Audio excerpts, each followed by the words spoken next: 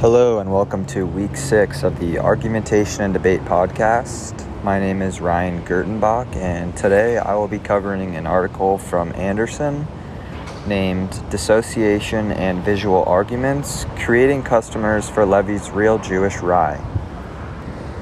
So to start off, in this article, Andersen describes the 1960s advertisement from a Jewish bakery in New York called Levi's, and how in their advertisement they emphasize the fact that their customers do not need to be Jewish in order to enjoy their delicious rye bread. And in this advertisement they included people of all races tasting sandwiches on their bread, and sure enough they eventually became the top sellers of rye bread in the city. So this kind of goes to show the powerful impact of visual arguments. And so then Andersen goes over some approaches to understanding and kind of dissecting these visual arguments through the lens of rhetoricians.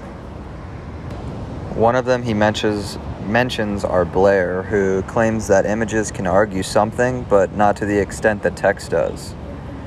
However, the approach that I agreed with the most came from Fleckenstein and Wysocki, and that is the fact that images and text work together in a rhetorical sense. I personally believe this, and I think that the Jewish Rye advertisement advocates for this theory, showing that if you carefully choose the right pictures and words to go with them, that you can use the image to your advantage to gain the attention of viewers, or in this case, audience.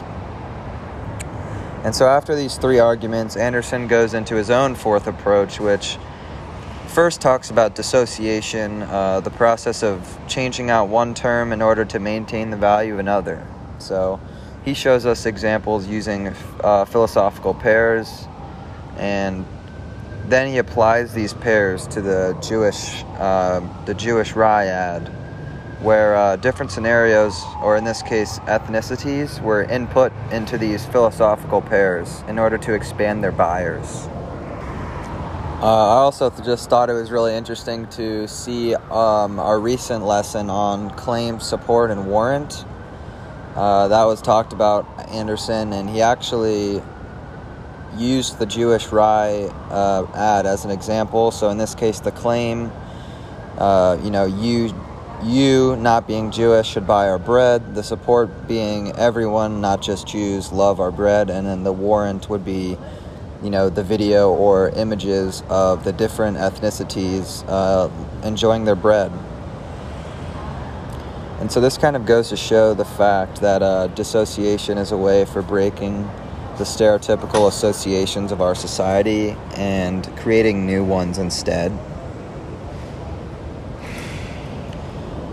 So to kind of recap this article, I thought it was, really eye-opening in the way that different advertisers use dissociation to break barriers by redefining our reality and, inserting or altering it to convey to viewers.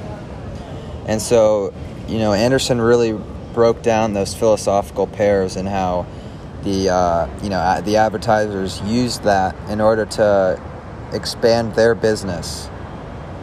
So I thought that was really interesting. That's not something you would think of an advertisers doing, but it is. And it goes to show that there are methods for everything, and that stuff does not just come up out of the blue. There's a method or a formula for everything. And so overall, I just thought this article was very current in the fact that it talked about the power of stereotypes in ads and how advertisers think to themselves, what will the audience think if I put this person in there, or this, stuff like that.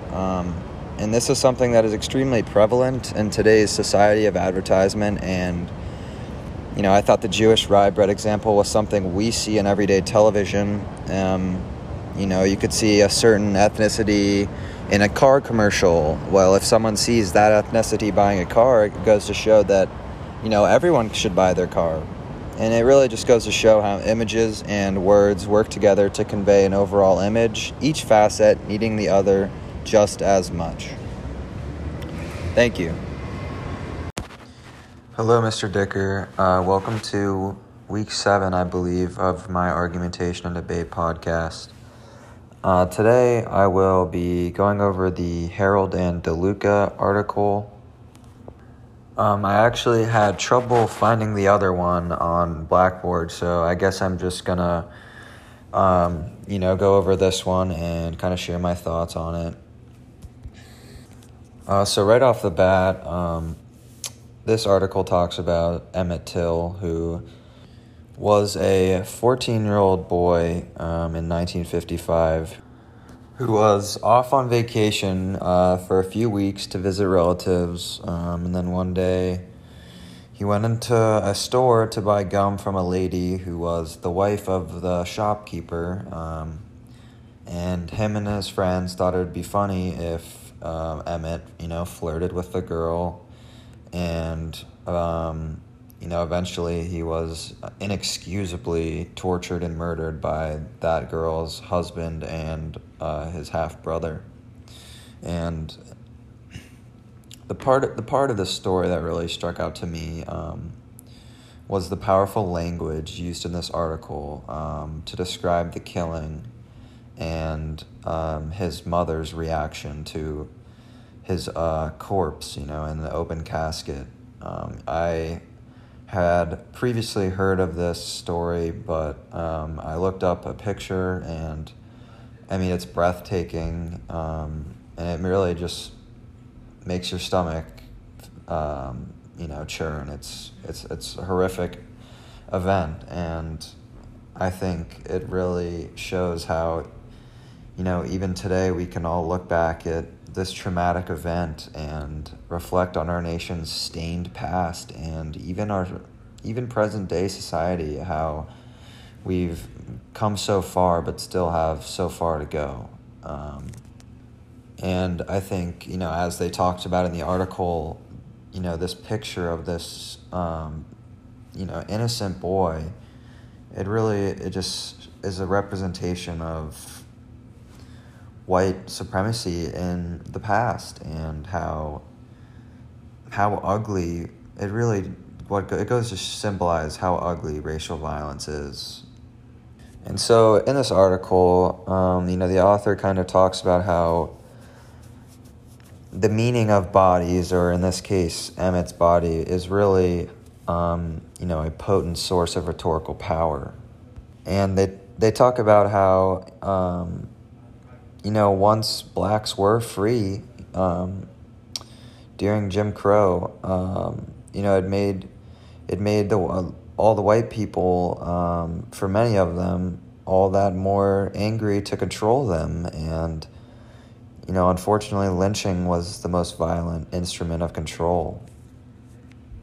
And looking back, these lynchings were kind of used by these white people as symbols. They just left them there as a representation of that they have the power. And coming from a white person, it's honestly makes you feel ashamed.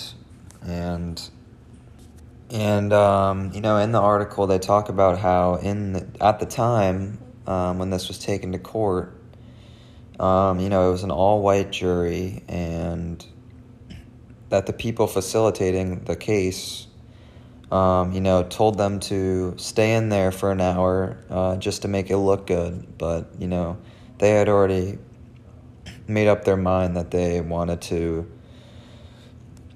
not give these guys any type of punishment that they deserve. And that's just kind of how it went back then. They got away with so many brutal things just because of their skin color. And it's awful. This was such a powerful article, and I'm definitely interested, and I think I'm gonna watch a documentary about it because I want to learn more. And it's just honestly, it's very hard to put into words, the emotions that I felt throughout this article and looking at the picture.